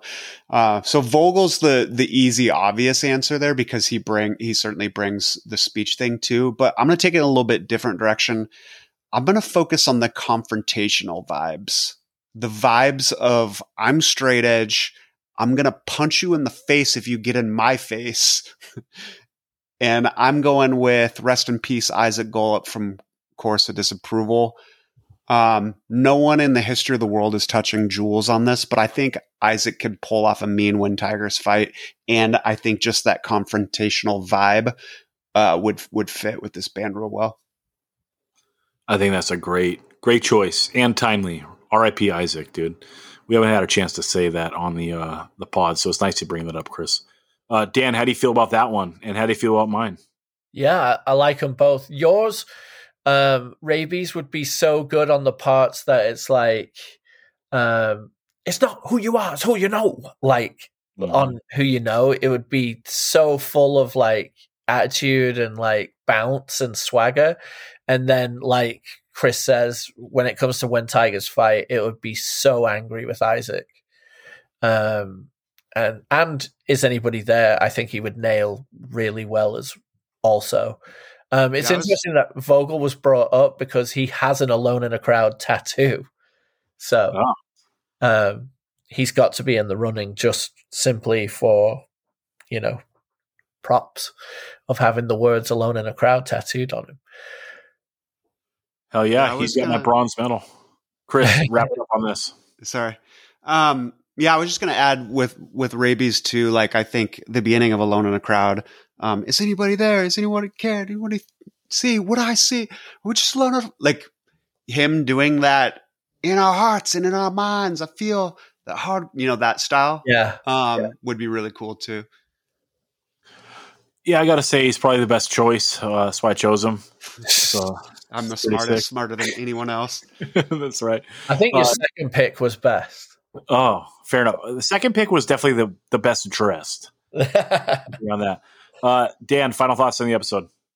Again, another month goes by and we're just bringing bangers to the ears of the 185 faithful.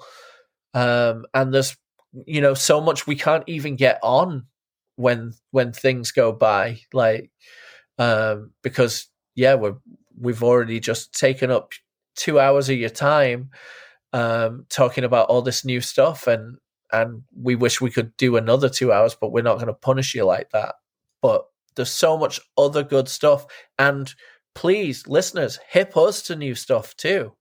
Like, we love the conversation. We love the sharing of bands and songs and everything. So, get in touch and let us know what we need to be listening to as well.